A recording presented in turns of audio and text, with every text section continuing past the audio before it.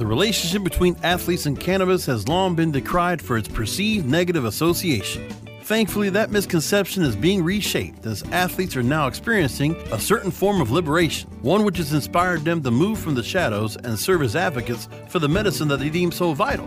These stories are worthy of greater attention and will serve to help augment the discourse around medicinal cannabis. The cannabis culture in sport deserves to be celebrated, not maligned. And these conversations will move us in that direction. Welcome to Winning with Cannabis with your host, Bill Bronner. This is your host, Bill Bronner, with Winning with Cannabis. I'm excited to participate in a conversation with an individual whose career path I find quite fascinating and interestingly somewhat mirrors aspects of mine, and is a yoga enthusiast, teacher. In fact, her world has encompassed a lot, and we'll get into it. So without further ado, let me introduce Martha Triantafilidis to the show. How are you, Martha? That was very well said. Thank you, Bill. And I'm excited to be here with you. Yes, indeed. So to get things off, I wanted to, and I found this quite notable, your kind of circuitous path through life, as mentioned in the outset. It aligns somewhat well with mine in that I was kind of a quote-unquote wandering soul. I know you've described yourself at times as a nomad, and I suspect that particular ingredient is still very much alive and well within you. Tell me a little bit about how that path got kind of charted for you. I know you were originally born in Greece, and if you can, kind of give me a snapshot of your kind of journey, through kind of adolescence and into kind of the more formative years and kind of professional career path that you're on now. Sure. So yeah, I do still think of myself as a nomad. I don't, well, if anything, the only place that I consider home is at this little tiny island in Greece, where we now spend about 5 months a year. But since I was a kid, I was introduced to trauma pretty early. I lost my father when I was 8, so that really influenced my life. And was sent off to boarding school in England, so I was educated away from home and away from my mother as well. So I felt very much disconnected from my family. And so from school and college, I was always very artistic as a child. I loved architecture, but I was not very academic. And I think that might have had something to do with the trauma I experienced as a child, because up until that point, I was an A student, and then I was just kind of lost in school completely. And so even though I wanted to, I was fascinated by architecture, 7 years of university for that at the time in the UK was totally out of my league. And I ended up studying interior design, which I still love to this day. Because of my relationship with my family and having been kind of separated from them, my path took me anywhere but back home. And I ended up marrying at a very young age, moved to the Middle East when the Middle East was still pretty much desert, nothing like you see Dubai now, and it's like a huge Las Vegas or a huge Disney World. In those days, it was just desert everywhere with one tall building. So I spent a lot of my formative years, my early 20s, in Dubai, which I loved. What was the impetus for pointing your compass in that direction? Oh, I got that. It seems like, especially at that time, somewhat of a courageous act to move into an area which obviously now resembles pretty strong hints of westernization. Back then, as you said, it was radically different and didn't have kind of the kind of Western flavor that Dubai and Doha and other major cities in that area now kind of represent. It was when I was in college, I met my first husband.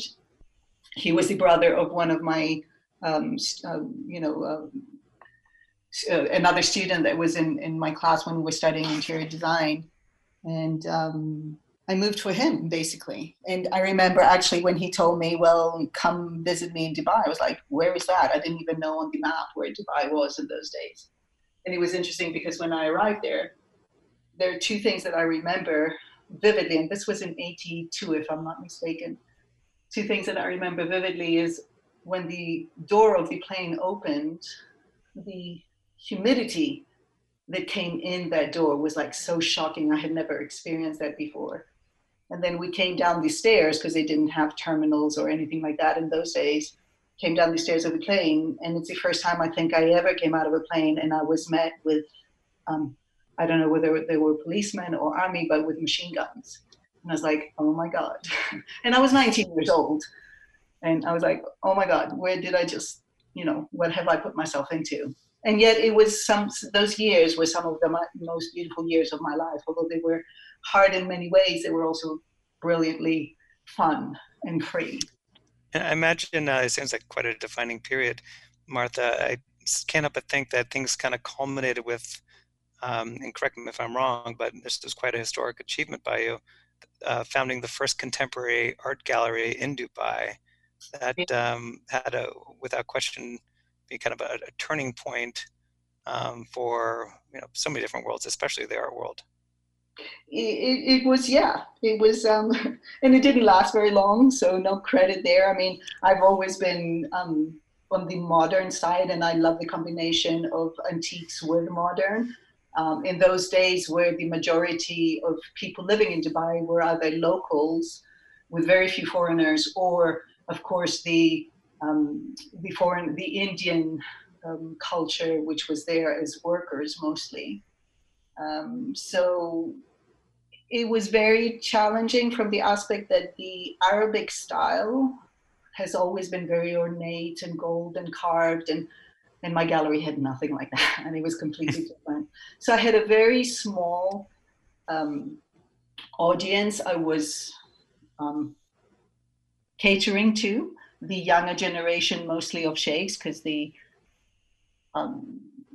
stuff we had in the gallery were like one of a pieces kind of furniture and art. And of course there were some pieces that were, I wouldn't say mass production, but more than one piece. But so the challenge there was that these, and I don't know how familiar you are with the Arab world, but especially in those days, people would come in and they'd buy cars or houses, and I'm talking about the locals, right? The elite society of the locals would come in and buy cars or houses or stuff for their houses and walk away. And then you would just send the bill to their office, and sometimes it could take 2 or 3 years before you got paid. So we only lasted, I think, for 3.5 years. It was lovely for me because it got me traveling around the world, picking the pieces that I wanted to have in the gallery. And I always thought, well, if this doesn't sell, I'll take it to my house, which my house was filled with beautiful artifacts. But business-wise, it was not. And I have to say, I'm not really business-oriented. So I didn't find a path to move forward with that was successful. And so from that point, that's a fascinating experience. So thanks for sharing. You, and correct me if I'm wrong, your journey was kind of just still in the kind of mid stages of life, and you still made a point of kind of leapfrogging around until you ultimately kind of established yourself in Colorado. You lived in Canada for a while, other parts of the United States, Europe, I believe, but ultimately elected to gravitate to Colorado for, I'm sure, all the right reasons. But what were some of the kind of the major factors that determined that part of your journey for you? Interestingly enough, because I had lived away from Greece for so many years, and I went back to Greece, I think it was 16 or 17 years ago, after having lived overseas for most of my life. And I thought, okay, I'm back home. This is where I'm going to stay now. I don't want to move again. I didn't even know at that point of my life, because of everything that I had been through, if I even wanted to travel anymore, which of course I got over really quick, and I still love to travel. And then of course, I met my now husband, who I had known since we were kids, because he's Greek American as well. And I moved for him. So it wasn't a conscious decision of moving back to the States. Quite the opposite. I never wanted to move back to the States again. Thanks for sharing that part of the personal narrative with us. We have to cut to a quick commercial break, and we will move on to kind of the next chapter of your life, Martha, when we get back. Our advertisers are winners. Please check them out during this brief timeout. Elevate your everyday with that Shoogies feeling with the sweet taste of Shoogies. Add a cup of Shoogies to your morning coffee. Ah, how sweet it is. Shoogies infuses cannabis and cane sugar to make it the perfect sweetener with benefits. Make your happy hour happier with a dunk of Shoogies in your drink. Order your Shoogies now at shoogies.com or find it in dispensaries throughout California. Whenever you crave a little sweet, pick up Shoogies, the sweet, sweet take anywhere treat.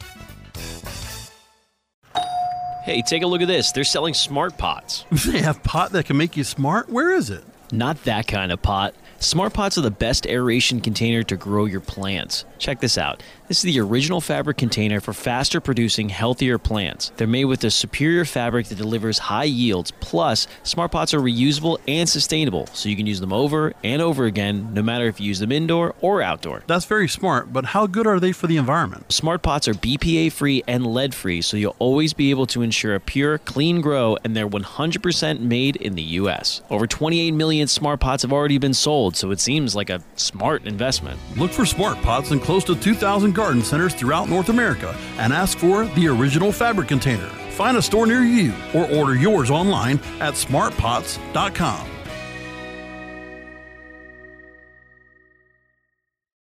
Plant Profits. I'm Vern Davis, and I'd like to introduce you to some of the most forward-thinking executives and companies in the cannabis industry. We call them the Plant Profits.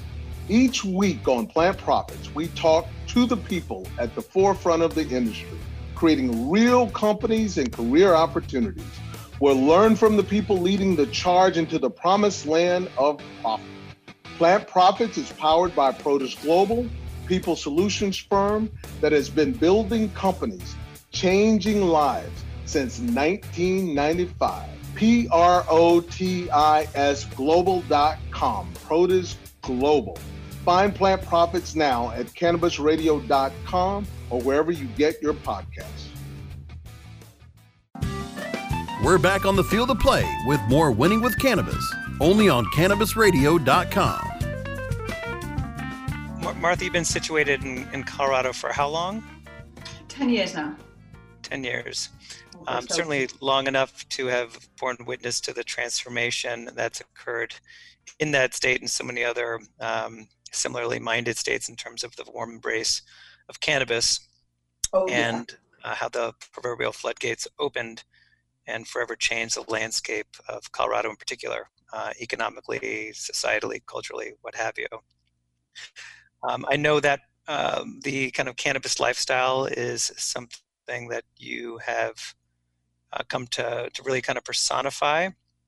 And more importantly than that, yoga has been a wonderful avenue for you. I'm sure it's helped to, kind of ring that kind of inner spiritual bell and apply itself to so many other parts of your life. What brought you into yoga?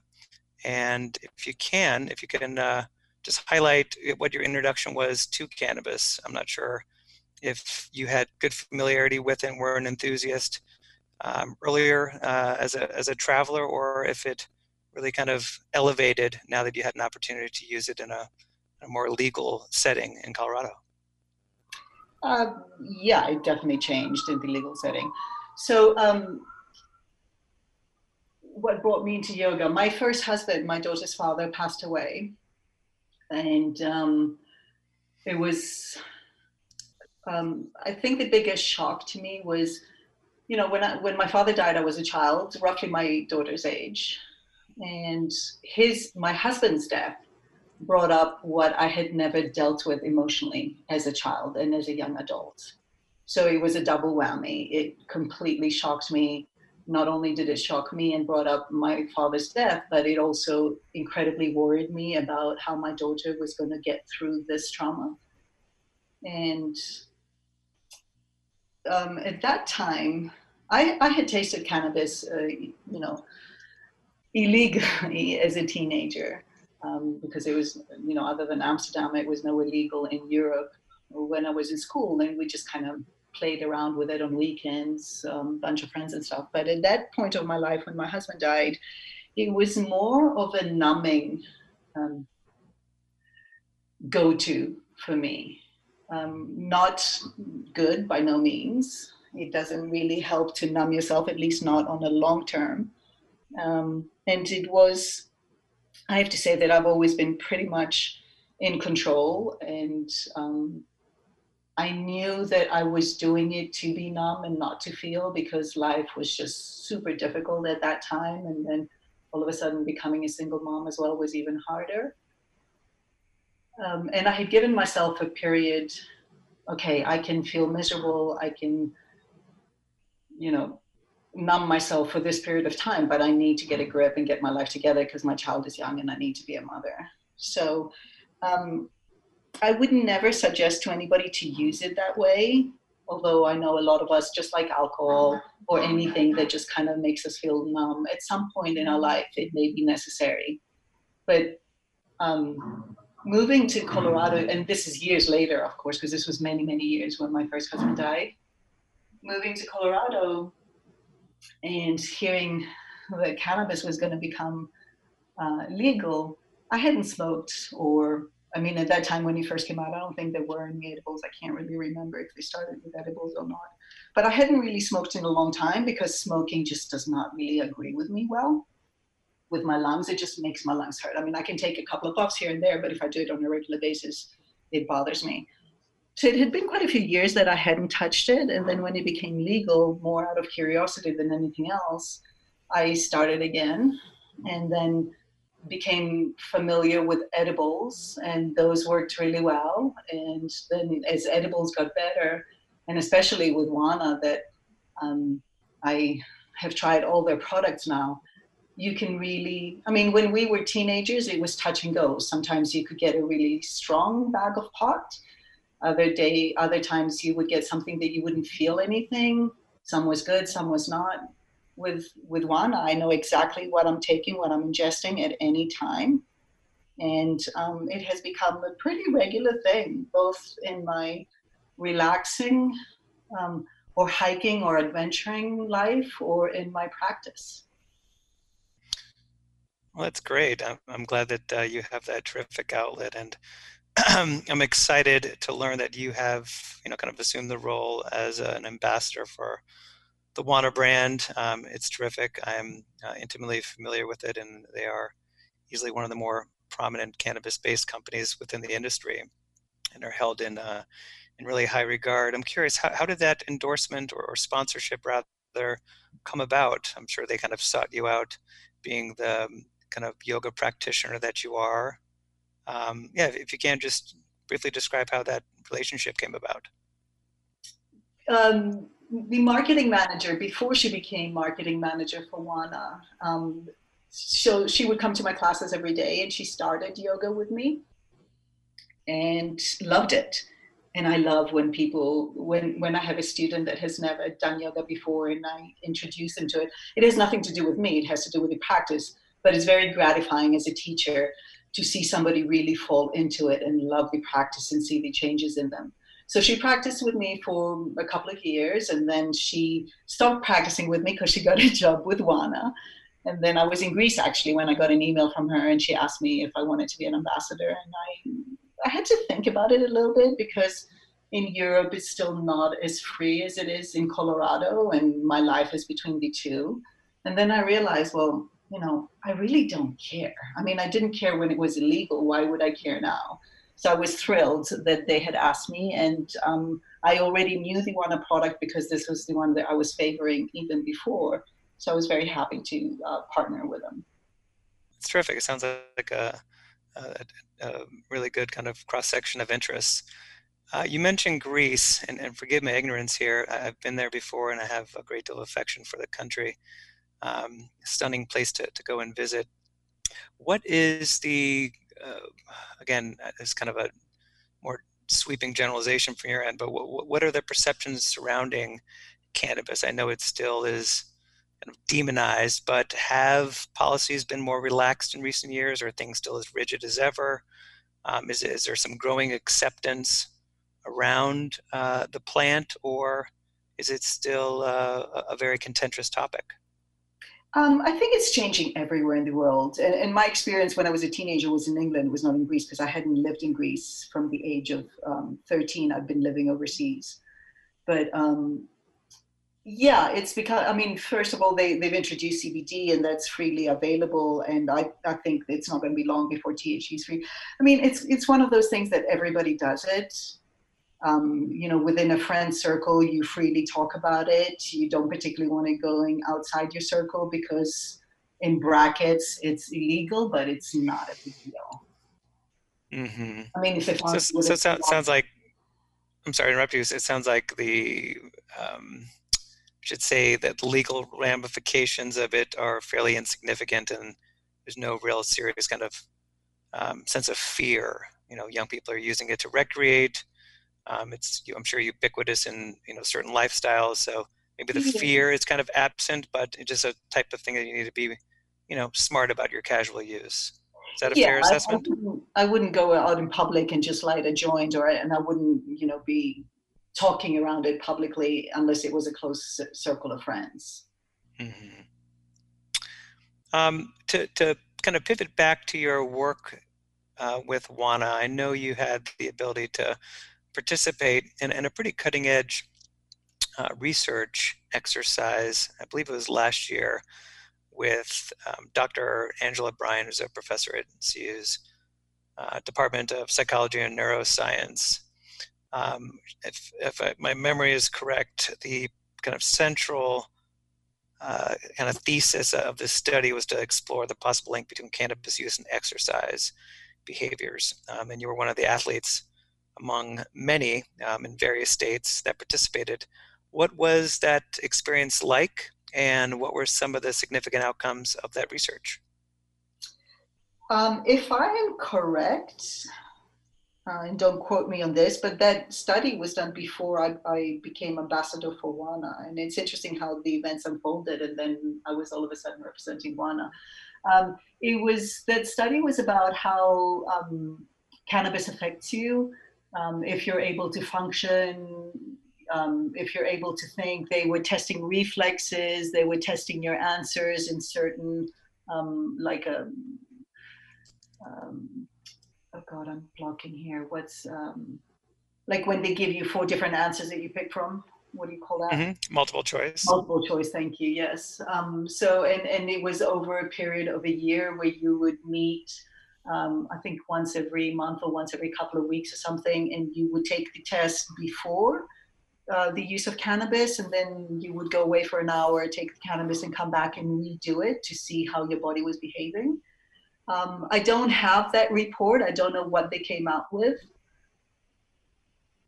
I can illustrate a couple of the key findings real quick. I know over 600 adult marijuana users were surveyed and participated in this study, and I'd probably say that the central outcome was as follows. 8 of the 10 marijuana users in states where cannabis is legal say they partake in the drug shortly before or after exercise, and most report that it motivates them to work out, helps them enjoy exercise more, and improves their recovery.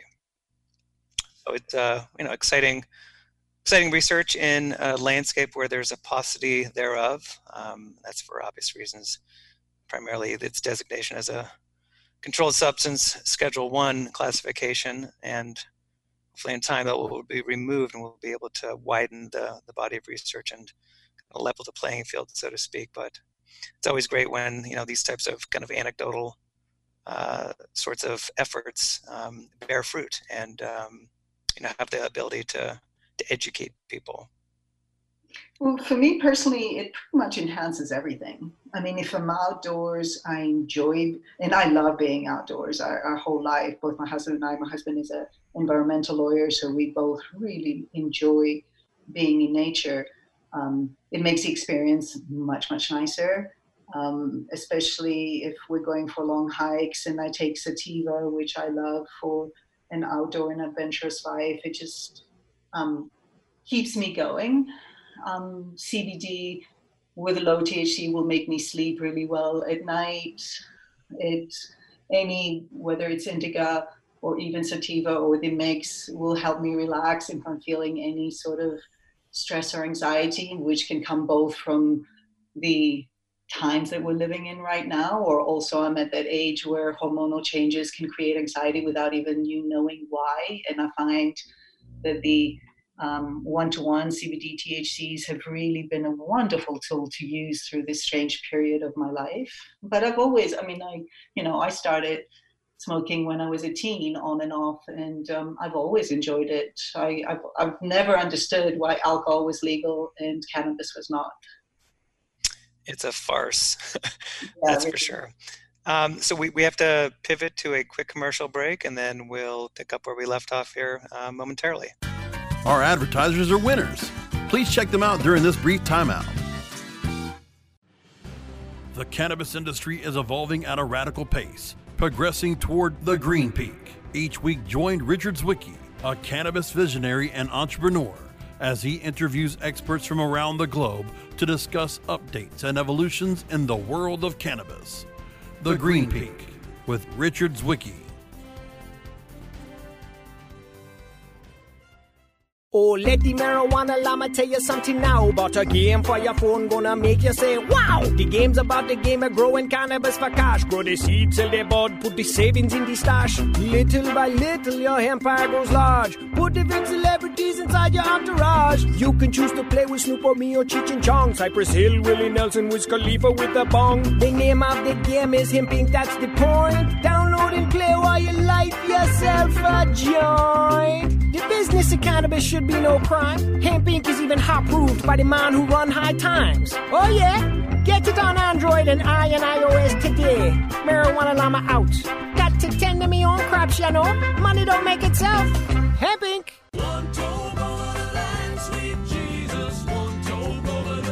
Fortunate to have Michael Brewer of Brewer and Shipley. Your signature top 10 song, One Toke Over the Line. I've read a couple different versions of what the tune's origins are. What's the true story? We were playing a little club in Kansas City. A friend stopped by with some really good hash. We stepped out back and came back in. We're tuning up in the dressing room, and Tom said, man, I'm really one toke over the line. And I just cracked up. I thought it was hysterical. We literally wrote that song just entertaining ourselves and to make our friends laugh. Sitting downtown in a railway station, one toke over the line. It's time to Hemp Present, only on Cannabis Radio.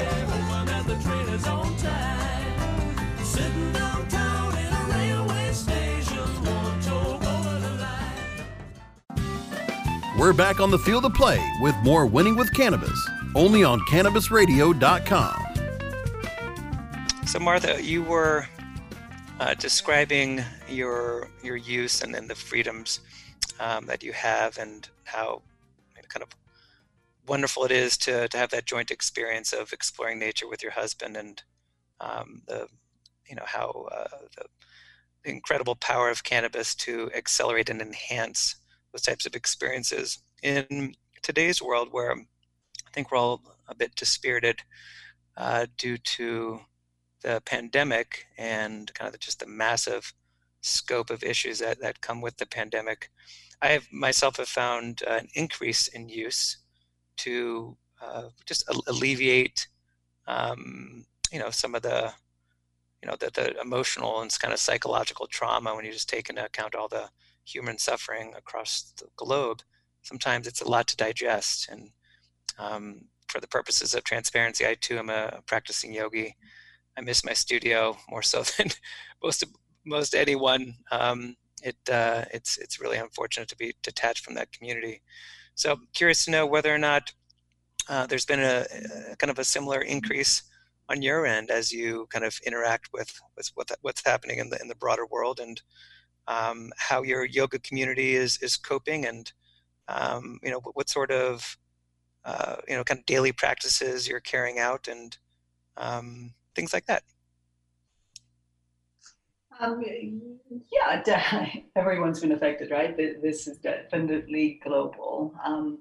There is no substitute for person in person or in a group of people. I'm also a very tactile person, very physical person. So for me, to be with other people is very important. And I think the one thing most of us are missing terribly is that human touch, which I think can be so healing. You know, you see somebody that's not feeling well or is anxious and you give them a hug, and that can really change the whole energy of that person. So that's something I think we're all missing right now. I definitely miss teaching a class and having people there and practicing with them and walking around and talking to them and everything that comes with it. It's beautiful. You miss it yourself. You know what the energy of a studio brings.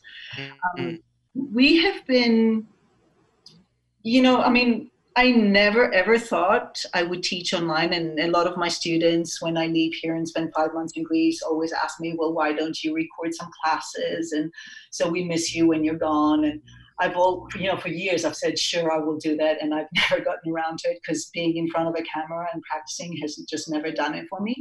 And yet, amazingly enough, surprisingly enough, I have really enjoyed the Zoom classes. Partly because it brings a little sense of community, like my students will get together and we are all practicing at the same time, which I think helps a lot, especially if you're having a hard time getting onto your mat. And then there's 2 or 3 minutes of chit chat and connecting and saying hello to each other, even if it's just through a video camera. So there is a little sense of community, but of course, missing that physical part is huge. It is, and I'm sorry to interrupt you. I can totally relate to that. I've been disconnected from my mat. I've been sadly uninspired, and as a result, a bit rudderless. I've done a couple virtual classes with terrific teachers who I adore early on, maybe in mid-March, and then drifted away because I just wasn't as energized to do it. I can think of a whole host of different excuses. They're all pretty pathetic, but I wasn't deriving the energy that some people just need, as you said, human contact. And I need that interaction, I think, to have a really good practice. I could go through the motions, I could get on the mat, and I need to, actions speak louder than words. I need to do it, but it is difficult. I agree.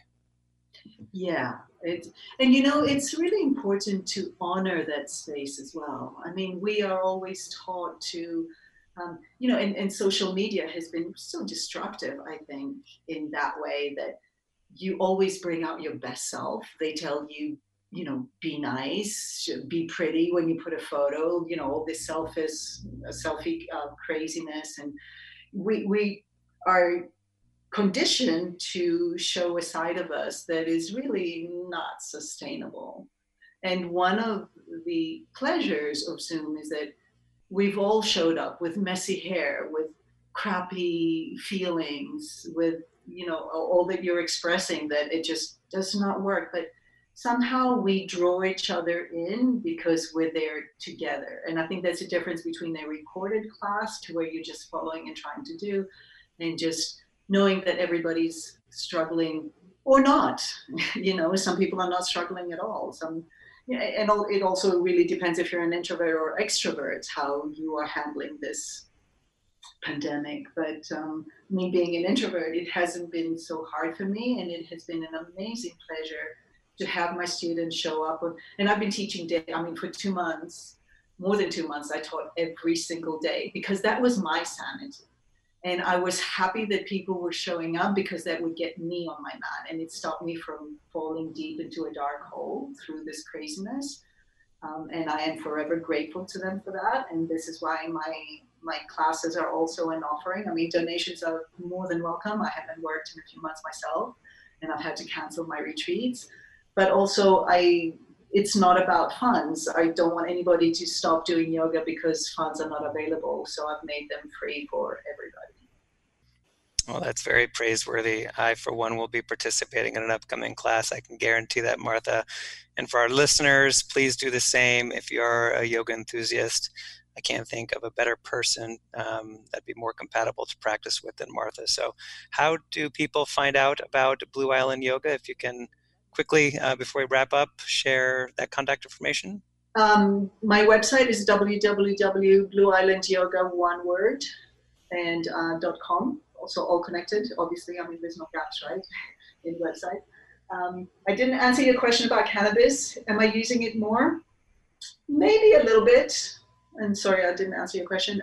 Maybe a little bit, but pretty much, I mean, cannabis is kind of a regular thing in my life. So, yeah, just find a way that you can enjoy it. And I'm easy to find. You're more than welcome to join any of my classes. I will be traveling, hopefully, 1st of June. I was supposed to travel in May, but those flights were canceled. Hopefully 1st of June, we will be able to go back to Sifnos. So if I can sort out a way to figure out my internet, I will be doing live classes from there, hopefully from the beach. So I don't know if that's good or bad. Does it make people feel worse or feel better? But hopefully from outdoors. That sounds very uplifting. Thanks for sharing, Martha, and really appreciate you being such an open book and taking us on that journey of your life. So I really enjoyed it. I'm sure our listeners did too. Thanks so much for participating, Martha. I've enjoyed it too. Thank you for thinking of me, Bill, and hope you stay safe through all this craziness, both of you and Ricky and whoever else is in your team. Thanks, Martha.